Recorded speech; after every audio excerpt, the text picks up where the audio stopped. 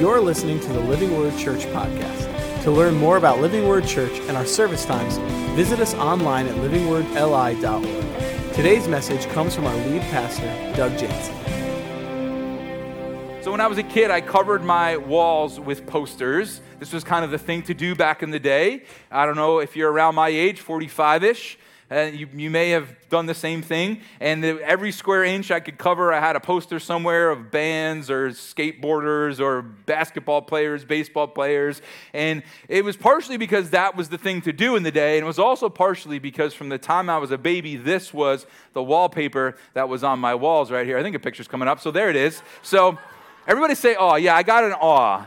That's awe at like 7 years old, not so much 17 years old, right? Like why do my friends want to come over and hang out at my house? You know, like what's going on here? And so I covered them. Now, I'm guessing a lot of you guys had posters or pictures or different things on your walls, but don't raise your hand. But did anybody ever make a hole in your wall and something, a picture, a poster, right? That came in handy too for that. And I would do that at times. And I think what's interesting is here's this thin material covering over this hollow, cavernous spot. And that's a really good picture of people. It's also a really good picture of religion. When we just kind of cover over with something, this like shiny appearance, but down deep there's this emptiness or this hollowness or this brokenness. And that's going to be a big theme as we look at Mark chapter 7 today. Let's jump into our questions here today. The first one is are we more concerned with outward appearances or inward transformation? Like that's a question that the church needs to be asking at all times. Inward transformation, or is it just like shiny and clean and like a poster up on a wall over a hollow place? And it brings up a few more questions, that question does. What's hypocrisy? And is there any hypocrisy in me? And how do we see the next generation transformed by God and not make it about outward change, but true inward transformation? We're going to talk about that today. Another thing we're going to talk about, which we talk about from time to time because it's that important, is what was the Old Testament law about? Like sometimes we get confused when we read the Bible and there are rules in there, but there's like Old Testament rules and then there's Jesus comes and it gets a little confusing. So we're going to talk about that. And then lastly, is there a formula for healing? Have you ever felt like that? Like my friend or my loved one is sick, or we have this need, we need God to provide, or I have this anxiety, or I'm afraid of the future, and if God's going to answer my prayers, then there's got to be like a formula. Can I grab a hold of that formula? Can I pray it? And can I see God do what He needs to do? Do I have to have a certain tone in my voice as I pray? Do I have to say certain words? My body have to be postured in a certain place or way? Do I need to be physically in a certain location? Like how do I get God to show up? Is there a formula for healing or answered prayer? We're going to find out how that works here today. If you're not a follower of Jesus, welcome. Thanks for coming. I want to say again how awesome it was to have our kids in worship with us here today. What a special thing. But if you're here for the first time and you're wondering about all this, and maybe you're even thinking, I didn't even want to come to church today because what I know of Christians is hypocrisy. Then I just would like to start by just apologizing to you. If you know someone in our church, or if you have another church or a church experience or a religious experience, and all you've seen is hypocrisy, I'm just so sorry for that. And I would say that we're aiming here at Living Word Church, and there are many churches on the island I know that are aiming to be the real deal, to love Jesus truly, to represent Him well. But I'll also add that unfortunately, even when that's done, we still fall short. There was one perfect person named Jesus. And I want you to learn what it looks like to follow Him and to know Him and to love Him and be saved by Him. But that's not an excuse for hypocrisy, so we're going to talk about that here today. And so Mark was friends with the disciple Peter, right? And Peter was an eyewitness of all the things that happened to Jesus. And so Mark gets his information here from the Gospel of Mark from Peter. And we're going to get into our first question today. Are we more concerned with outward appearances or inward transformation? Let's get into this. Mark 7:1. The Pharisees and some of the teachers of the law who had come from Jerusalem gathered around Jesus and saw some of His disciples eating food with hands that were defiled, that is, unwashed. Okay, the first thing we need to know is they're not eating with dirty hands like you and I think, okay? Now, that's a pet peeve for me. Like anything unsanitary is a pet peeve for me. That's a deal breaker for me. If I'm in a restaurant and I'm in the bathroom and I see one of the cooks come in and go to the bathroom and not wash his hands, Uncle Doug's out. okay? We're going to somewhere else, right? I remember years ago, I was at a county fair upstate New York. And I was like 10,000 degrees out. It's like August. And so I see this fry station. I'm like, let me get some fries for the family. I get online. This line is like evil long. And I'm just waiting and waiting and waiting and sweating. And I look behind the counter and there's this guy just sweating. And he's working over the food. And I keep telling myself, it's not dripping on the food. It's not dripping on the food. It's not. And then as I'm getting closer, I think there's maybe one person ahead of me. And I've been on this line for like 20 minutes. There's one person ahead of me. And he goes like this, across his head like this. And then he reaches back into the fries, right? And it's taken 4 years of therapy since I've been able to look at a potato. I can't even look at them, all right? So this is not what's going on. When they say unwashed, it's not literally that they were eating with filth all over their hands. It was a religious washing that they're talking about. And it says in verse 3, the Pharisees and all the Jews did not eat unless they give their hands a ceremonial washing. So it's not just a sanitary washing, there's a ceremonial washing holding to the traditions of the elders. When they come from the marketplace, they do not eat unless they wash, and they observe many other traditions, such as the washing of cups and pitchers and kettles. So everything is focused on the outward. Everybody say outward. Everybody's focused on the outward here. Clean hands and clean cups and clean utensils. So what's wrong with that? I like clean cups, man. I like clean utensils. We went on a missions trip years ago to Belize, and we were there working with local missionaries, helping build a house for some people there in Belize who needed tremendous help. And one day, as we're finishing up dinner, everyone was on a little bit of a different team, and there's no dishwasher there. And so you would hand wash everything, which already freaks me out a little bit. But there you are, hand washing everything. And we're halfway through finishing the washing there of the silverware, and the missionary says, okay, we got to get to the work site. And I said, but we didn't finish washing the stuff. And he's like, it's all right, you'll live. Like, just leave it. And I said, no, really, we really got to finish washing the stuff. And so he gets everybody in the vans, and I'm just, me and somebody, we're scrubbing. We ran the van down the street and just barely made it because we had to make sure that stuff was washed. So I'm not anti-washing, and neither were the disciples. This is a whole different type of washing. It wasn't that the Pharisees did the ceremonial washing. It was why they did it. That was the problem. It was how they did it. You see, the reason that the scriptures go out of its way to say that they would wash their hands after the marketplace specifically was because if they, as Jews, were walking through the marketplace and would bump into a Gentile accidentally, they'd get some Gentile cooties on them. And they would have to wash that off, and there was a ceremonial washing that would make sure that they were clean from any of the unreligious people. What a distorted view, right? Matthew Henry says, those clean hands and that pure heart which Christ bestows on his disciples and requires of them are very different from the outward and superstitious forms of Pharisees of every age. Verse 5, so the Pharisees and teachers of the law asked Jesus, why don't your disciples live according to the tradition of the elders instead of eating their food with defiled hands? He replied, Isaiah was right when he prophesied about you hypocrites. Everybody say hypocrites. As it is written, these people honor me with their lips, but their hearts are far from me. They worship me in vain. Their teachings are merely human rules. You've let go of the commands of God and are holding on to human tradition. May that never be us, right? Jesus says, you say things your heart doesn't mean. Your ways aren't God's ways. Your teachings aren't God's teaching. And he calls them hypocrites. And what is hypocrisy, right? Well, back here in the Greek, it is to play a part or an actor. It's to play a part or be an actor. Now, what we have to understand here, this is a big misunderstanding about hypocrisy. Hypocrisy doesn't mean you're imperfect. If hypocrisy equaled imperfection, then we'd all be hypocrites. That's not what hypocrisy is. Hypocrisy is when you pretend to not be imperfect, but you are, right?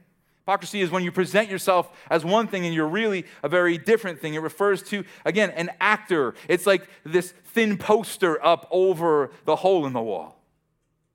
And I think for me, hypocrisy would be to get up here and say, you know what, guys? I never have an anxious thought. Like, I never wrestle with things that are out of my control. I never have a thought that makes me worry about the building or the future or my family or, right, X amount of things. I never wrestle with that. That's a complete lie. I'm very candid with you guys that I struggle with anxiety daily. It's a battle for me daily. I'm having to fight that daily. I'm having to bring that to the Lord daily. And you know what? If I don't tell you that and I pretend to be something I'm not, then everybody loses in that scenario. I lose because I just continue to get unhealthy And you lose because now it looks like I don't have a flaw. So if you have a flaw, who are you going to share it with? Not me. And so hypocrisy breaks apart our Christian community, and it really does horrible things to our own salvation and our own souls. But hear me say this. I'm not saying we lay back and go, oh, well, I struggle with anxiety. That's just going to be me for the rest of my life. No, we have a great Savior who is the Prince of Peace, right? We have a great Savior who knows how to handle every single struggle in this room and those watching online. And so we don't have to be hypocrites, but we also don't have to stay the same. We can present these things to the Lord. So that leads me to my next question. Is there any hypocrisy at work in our lives? I would encourage you to talk with God about it.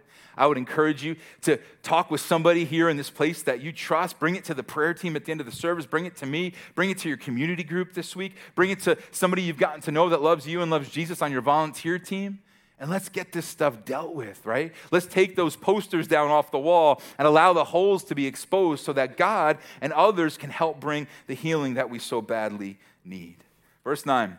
And he continued, you have a fine way of setting aside the commands of God in order to observe your own traditions. For Moses said, honor your father and mother, and anyone who curses their father or mother is put to death. So we'll stop there for a second.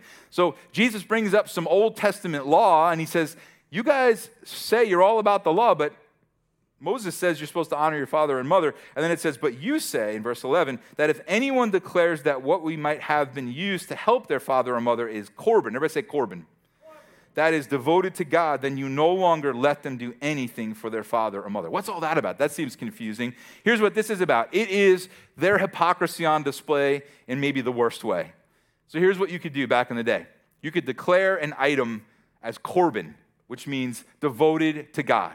So I declare these drums are Corban and they're devoted to God, but that doesn't mean I have to give them to the church. That doesn't mean that I have to use them for God. Those are my drums and I love them a lot, and so I'm going to devote them to God so they can't really be used for anything else. And so what the people back in the day would do is instead of helping their aging or ailing parents by selling some jewelry or clothing, they would say, oh, this is Corban. It's devoted to God. I can't sell this. I can't use this for other reasons. Devoted to God. And then they'd wear it out and go to their parties and do their thing, and it had nothing to do with God at all. It was just a way for them to be able to get out of helping their ailing, aging parent. And so he says, you're devoting these things to me, and they're not really devoted to me, and it's even worse because by devoting them to me in pretense, you're not helping your aging parent who needs your help. So to all the kids in the room, help your parents, all right? But you see the hypocrisy on display, and you see how they twist it to look like they're actually doing things that would please God. Verse 13, thus you nullify the word of God by your tradition that you have handed down, and you do many things like that. Jesus says, it's not just this one Corban issue. There are so many hypocritical things going on, he says. Verse 14, again, Jesus called the crowd to him and said, listen to me, everyone, and understand this. Nothing outside a person can defile them by going into them. He's talking about food. He's talking about drink, what you eat, right? Rather, it is what comes out of a person that defiles them. After he had left the crowd and entered the house, his disciples asked him, what is this about? Are you so dull, he asked. Jesus, so friendly at that moment right there. Don't you see that nothing that enters a person from the outside can defile them? For it doesn't go into their heart, but into their stomach and then out of the body. Jesus is trying to make clear something that to them was a huge deal. There's a huge shift for them back in the day. Because back in the day, it was taught that certain foods were clean and other foods were unclean. And if you ate the unclean foods, you became unclean too. Jesus is trying to help them understand something and take the emphasis, and this is really a big theme for the day, an emphasis off of the outward and really what's going on in the heart, right? Like, you're all worried about what you're eating, and that's not what makes you unclean. It's what's going on in your heart that makes you unclean. And so they could have their hands washed and dishes washed and declare their property as Corban, but God's going, that's just so fake. It's not real. It's hypocrisy. Years ago, I went on vacation. My extended family were in Virginia, and we kind of went into our hotel room, and as we're just walking around in our room, it just smells. Like, our room just smells. I'm like, what's going on in our room? And I go into my dad's little area in his room, and it didn't smell. I went into my sister's family's area. It didn't smell. I go back in our room. It smelled instantly. So I'm sniffing around, and I'm trying to figure out what's going on. And I walk over where the smell is worst, and I find sitting on the floor a tomato. It's just sitting there, and apparently the people who were there the week before, or maybe the month before, I don't know, it must have rolled out of the grocery bag and gone back behind the curtains there, and it was just sitting there, and so I went to grab it, and it exploded in my hands. 5 years therapy since I've been able to look at a tomato, all right? But what was that? Like literally looking at it, it looked perfect. It looked like I wasn't an idiot grabbing it. It looked like I could grab it. But it just exploded in my hands. And I think some of us, it's like, man, as long as I could just look good on the outside, as long as my exterior is good, my inside might be all squishy and a mess and about to explode. But as long as I look good or people think I have it together, I'm in a good place. And I would just say, can we just be freed from that? Right? We're going to fall short. We do fall short. And again, that's not an excuse to sin, but we can bring that sin to the Lord. We can bring that sin to each other. We can walk through stuff together. And again, I'm just so sorry that sometimes we get it wrong. I was at my buddy Hank's church last week out in Center Reach, amazing church out there, Connect Church. And I was just talking with the people, casting some vision for the church. But one of the things that I brought up is, man, unfortunately, and I hate this so much, every pastor hates this with all our heart, but we do hurt each other.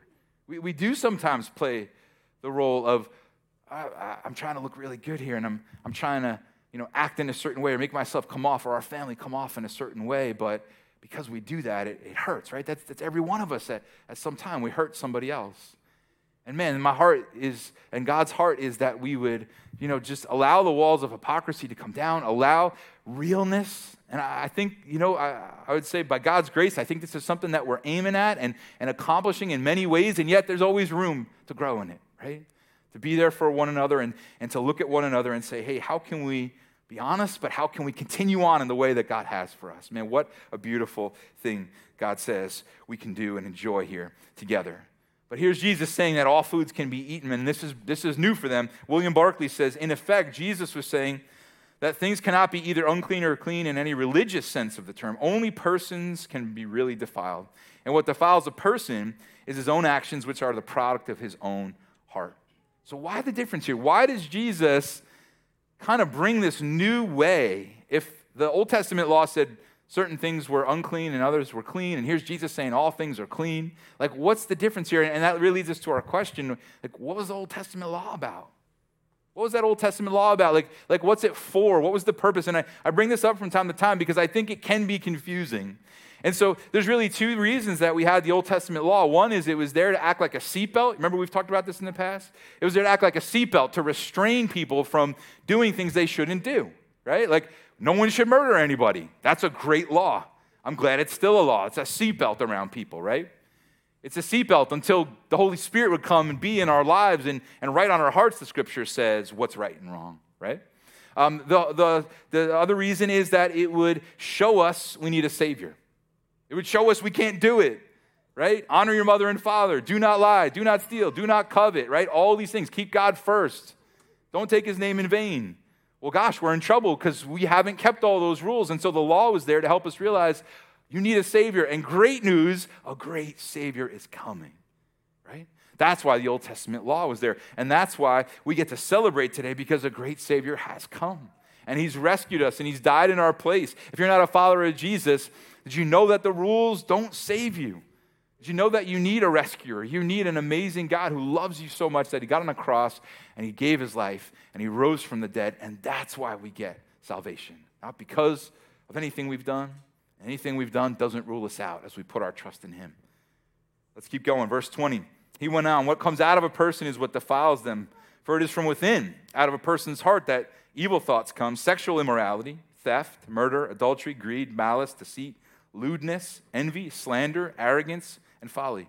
All these evils come from inside and defile a person.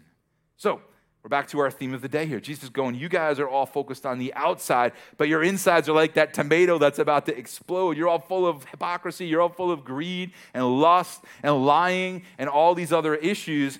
And he lists 12 things that come from inside us. He lists 6 actions and 6 attitudes there in that list. And right here, we recognize every one of us desperately needs a Savior. because that's the x-ray of our heart. Anybody in the room ever got an x-ray, MRI, CAT scan, any of that stuff, sonogram, right?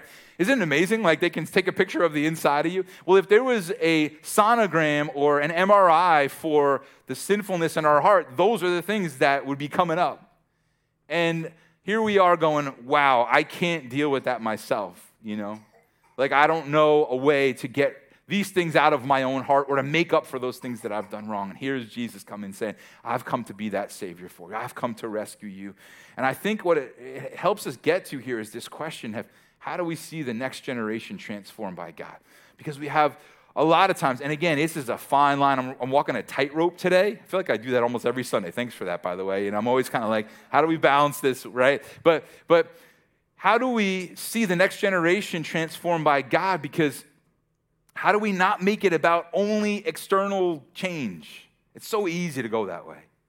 It's so easy, especially with younger people, man. It's so easy to be like, how do I make this kid listen? How do I make this young person, this college student, this high school student, this little elementary kid, how do I make this toddler listen? How do I teach them in the ways of God and train them up in the ways of God? And I think so easily it can become the external and we miss the internal thing.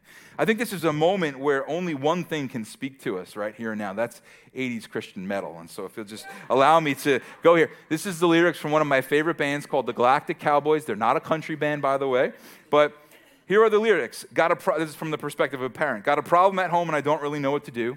This kid's out of control and the ring in the nose and the terrible clothes got to go. Would you look at his hair and the faraway stare in his eyes? And then they go on, they keep explaining this like friction with this kid. And I love the chorus. The chorus, they just keep singing over and over and over again. He needs a total inside makeover. Total inside makeover. Right? Not external makeover. A total internal, inside makeover. Right? That's what Jesus is getting at here in this passage. It's about what's going on the inside. It's about what the Lord is wanting to do there on the inside. And so what transformation are we worried about? Like what outward thing are we worried about when really God's just saying, I want it to be about my Holy Spirit's work in that child's life. I want it to be about being real. And parents, I say this a lot. I think part of it is not playing the hypocrite in that when we do lose our cool, when we do overreact, when we do fall short in front of our kids in some other way that has nothing to do with them, but they see it, it is just the most important thing that we go to them. And we apologize. And we say, I'm sorry. That's not who I want to be. That's not who I'm aiming to be. That's not who God's called me to be. And I'm so, so sorry. I think that goes probably farther in our kids' lives than almost anything else we can do. Because now, Dad's the same guy on the stage or in the church parking lot as I am at home. Because there's just the realness there, right? And that's the most important thing that our kids can possibly see in us. They know we screw up, everybody. Like, newsflash, none of our kids at home are like, wow, like Dad sins? Like, they know. But it's, you know what? You saw that, and I'm so, so sorry. Or even, maybe they didn't see it. But it's just a moment to pull our kid aside and say, you know what? Here's what I did today, and here's why this was really dumb. Here's how I hurt your mom. Here's how I hurt your dad. Here's how right? Like just a moment for them to see who we are, for them to get a glimpse of what it is to be a follower of Jesus that can own something and see that next generation raised up for him. And so it's about the inward, right? And the Old Testament law was there as a seatbelt and as a sign we need a Savior. Let's keep going. We're going to look at two quick stories here to answer question number 3. Is there a formula for healing? Here we go, Mark 7:24. Jesus left that place and went to the vicinity of Tyre. He entered a house and did not want anyone to know it, yet he could not keep his presence secret. In fact, as soon as she all of a sudden there's a she in the story, as soon as she heard about him, a woman whose little daughter was possessed by an impure spirit came and fell at his feet. So this woman is instantly running to Jesus. Can I just tell you that is the answer to everything we're talking about?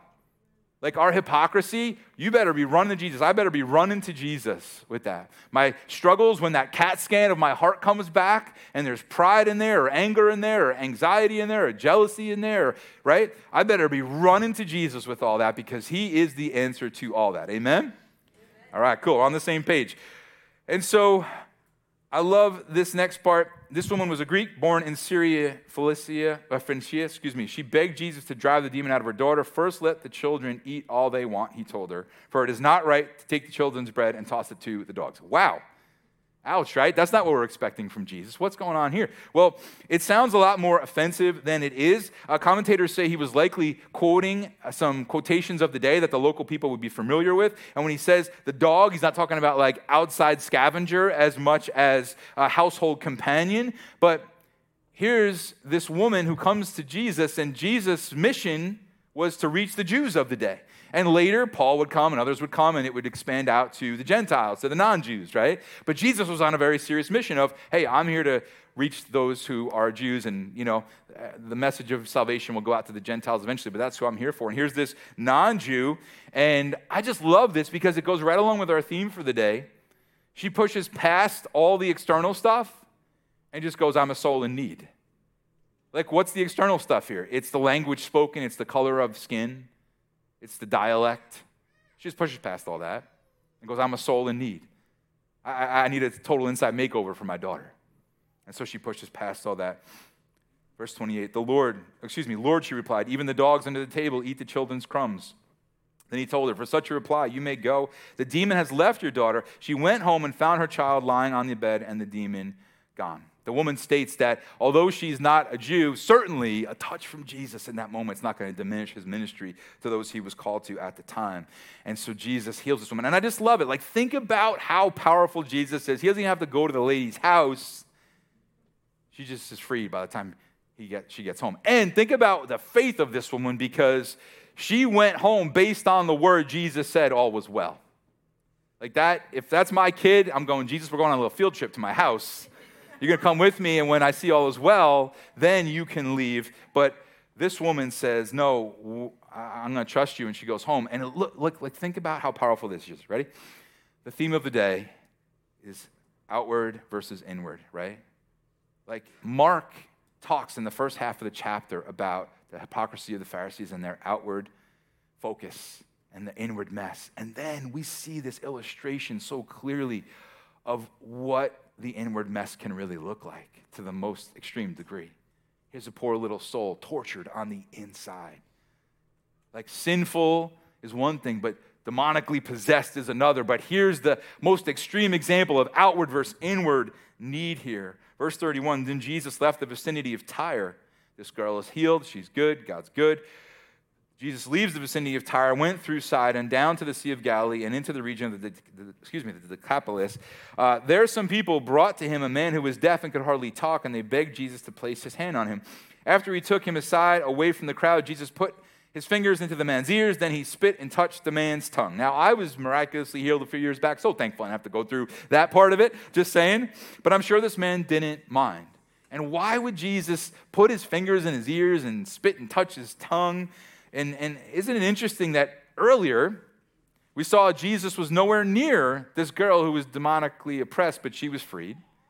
And so then why the difference here? Why does he put his fingers in his ears and touch his tongues? And as you begin to study it, commentators think that it was a way for this man to clearly know this was a miracle from Jesus. Like you can almost hear the guy telling the story later, like, I couldn't hear, and Jesus just put his fingers in my ears and touched my tongue, and I could hear. Like, it was really him. It was very clearly him. And I think, though, that leads us to our third question. Is there a formula for healing? You know what I think is so cool about the stories we've read today and the stories we've looked at so far in the book of Mark? Is that it stops us from trying to make healing a formula. Like, think about it. Sometimes Jesus just spoke. Sometimes he touched them. Sometimes he was with them. Sometimes he never met them. Sometimes he looked up to heaven. It's just amazing how at certain times there was a command. It was all different. And I think it just takes the emphasis off of the technique and it puts it back on the Savior. Puts it back on the healer. And he gets the attention and the credit. Because you know we would mess this up, right? Like, you know, at the end of the service, if we thought there was some kind of a formula, like Jess and the prayer team be up here spitting on people, putting their fingers in people's ears, like, why isn't the church growing? What's going on? What's wrong with our services here? But honestly, what a relief for us all, because again, this goes with our theme for today, is takes the emphasis off the outward, and it goes back to the inward. Right? Jesus isn't waiting for a certain tone in your voice. He's not waiting for a certain posture in your body. Do we sometimes get down on our knees? Yeah, I think it's a good practice, but I don't think Jesus is waiting for that moment, and now that you got on your knees, I'll give you the healing that you need. Right? It's an inward thing that Jesus looks at. It's the heart, it's the faith, it's the expectation, it's the desire to see him move in our lives. And as I said a few weeks ago, there's a whole other dynamic that goes along with this too, isn't there? I've talked about a few weeks ago, if you missed it, we talked about what do we do when we don't get to healing? What do we do when the answer is wait or no? And I'll just remind you, and I'm going to probably keep bringing this up for a while, that, and I'm living it right now with my wife and what she's going through, is that we never leave Jesus without some type of either answer or grace to keep going, right? Like Paul says, take the thorn. He says, I won't, but my grace is enough. So you are not alone. God's always answering the prayer with either yes, wait, no. But if it's wait or no, he always says, here's some grace for the time being. But we keep going. We keep going. We keep approaching our great Savior for healing. He looked up to the heaven and with a deep sigh said to him, Ephphatha, which means be open. Why look up to heaven? I think once again to make clear who brought the healing. Why sigh? To show compassion. I think Jesus' heart breaks for those that are hurting and those that are in need. I know that as I pray with many of you guys who are going through stuff, there's times I just sigh because I love you. And my heart hurts for you as you go through difficulty. And I've gone through a lot of difficulty, and so I get it. I've gone through so much difficulty. I'm not trying to brag here. I'm just trying to say what God's brought me through. I recently had a friend, I'm bragging about my difficulty. I had a friend who's a pastor say, hey, Doug, can you address the pastors on Long Island about how to lead through personal suffering? I'm like, you don't want to be the guy who leads that workshop, okay? I'm just saying. But that's how good our God is, that he carries us through difficulty. And I'm telling you, I'm going to be a mess when I do it. In a few weeks, you can be praying for me. It's sometime in March. I don't remember the exact date, but just pray for me because I'm going to be crying my way through that whole thing because one of the things God's done in me through my suffering is break my heart for others who suffer. And it's like I can feel it sometimes. So that's off topic, but you just pray for me. So, the sighing thing. That's why I brought that up. Okay, Mark 7:35. At this, the man's ears were open. His tongue was loosened, and he began to speak plainly. Some miraculous healing takes place. And I'll just summarize the last two verses, and they're not surprising. Everyone was amazed, and the message about Jesus spread. No big surprise there. What do we see today? Are we more concerned with outward appearances or inward transformation? And may that never be us. May we never be hypocrites or actors. And if we have been, we need to work on that. We need to bring that to the Lord. We need to bring that to each other. Guys, we're a church of a few hundred people. There's going to be some hypocrisy kicking around. I hate it. Right? I hate it, but it happens. I told you before, I think Pastor Ravone told us this years ago, that there were two cars in the state of New Jersey, the first two cars ever, and they got into an accident with each other. You got the whole state, drive somewhere else, right? Like this is what happens when more than one person enters a room, right? We bump into each other. There's hurt, there's disappointment. Christians shouldn't be like that. Christians shouldn't live like that. Yeah. Let's bring it to the Lord. Let's grow. Let's be a church that is different. Let's be a church that's on the move. Like I said, our own brokenness and hollowness behind the poster doesn't just mean we leave it there. We take the poster down and we say, Lord, now heal me and fill me, and Christians around me support me and help me through this. So may we be real with each other and be real with the Lord. May we run to Jesus like the woman did. May we see the next generation absolutely won over because we're worried about inward transformation, not the outward external thing. What was the Old Testament law about? It's the seatbelt, but the greater thing is it's to show us we need a Savior. And lastly, is there a formula for healing? No. What an awesome thing that Jesus modeled for us. That we would just be led by him. We can pray and be led by him, and we can see him use us in different ways. Next week, the story of Mark continues. Today, we've seen that, man, we get to be a people transformed by this great God from the inside out, trusting an amazing Savior, shining his great love to the next generation. And if you're not a follower of Jesus here today, you need a Savior just like I do. You need a personal Savior. You need a Jesus in your life. You need one who loves you so much and died for you and wants you to know his incredible mercy in your life. But let's worry about what's going on in here and not so much what's going on out in the external. A few months ago, I asked my friend Joe if he would share his story at the men's groups. A lot of you guys were there. And Joe is a big dude. He's a weightlifter guy. He's a smart guy, successful guy, businessman. And Joe got up in front of our guys at the men's group, and he said through tears, and I have permission to share this story, that in this last season, God has brought about great conviction in his life, that there are things that he needed to change, that there are ways he was treating his wife and his kids that needed to change, that he went to them and he wept and he broke before them and he asked forgiveness. And here's this big weightlifter guy. If you've been in the room with him, you know who I'm talking about because you can't miss this guy. Just going, here's what's actually going on the inside. And you know what? As we left men's group that night, not one guy said to me, man, I can't believe Joe. What a failure and what a mess and what a hypocrite. And I can't even talk to Joe anymore. Do you know what they all left saying? Man, out of everything we did tonight, that's what reached me. Out of all the conversation, the little thing you shared, Doug, out of everything, it was what Joe said when he got real, when he stopped playing the part of an actor, when he took the poster down, when he allowed us to see some of the hollowness of his heart. And we saw him not just saying, hey, I'm broken, but saying, hey, I'm broken, but I have a great Savior. And like this woman, I'm running to him. That's what makes an impact. And so, church, we can be real with each other. We can love each other, and we can carry each other. Because it's about what God's doing on the inside. Let's pray together. Lord, we want to come and just say that, first off, we're just grateful for your mercy. We're grateful that you are a God who wants us to come to you. I mean, how crazy is that thought even? A God who wants us to run to you with our brokenness, with our hollow areas, with the places that we play the actor or the hypocrite. So God, we ask for your forgiveness, Lord. Any place we've tried to make ourselves look better than we really are, we just lay that down humbly at your feet, God. And we just say, we need you, we love you, we thank you that you're a God of mercy, and would you help us be a church that is the exact opposite of hypocrisy, Lord. Would you help us be a church that's real with you and real with one another? Would you help us be a church that raises up the next generation focused on that internal change, Lord God? God, would you help us embrace the fact that we need a Savior today? The law was given to be a seatbelt, but to show us how much we couldn't keep it, how much we couldn't keep those rules and follow those rules to save ourselves. We needed a Savior to come and die in our place. And so, Jesus, help us with that. And lastly, God, I thank you there's no formula for healing. I thank you, God, that you're a merciful God, that your Holy Spirit leads us one way, another way. But that, God, Jesus, you modeled to us what it is to be one that carries the healing of God to the world that is in need. And so we thank you for that. We love you, God. We just humble ourselves before you. We ask for tremendous grace and mercy, help and hope in our lives today. If you're not a follower of Jesus, we'd love for you to put your trust in him today. I encourage you to pray now if that's you. Would you just pray something like this? Jesus, thank you for dying on the cross for me. Thank you for loving me. Thank you for wanting a relationship with me.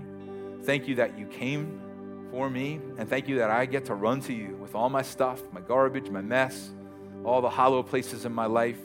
And Holy Spirit, fill me now. Help me to honor you with my life. Help me to live a life of love out of what you've given me. Thank you for this gift of salvation. In your name, amen. Hey, everybody, let's stand together. Let's worship together. And if you need prayer, myself and a couple of our prayer team will be right up here in the front. And we would just love to pray with you. Whatever you got going on, we're here for you.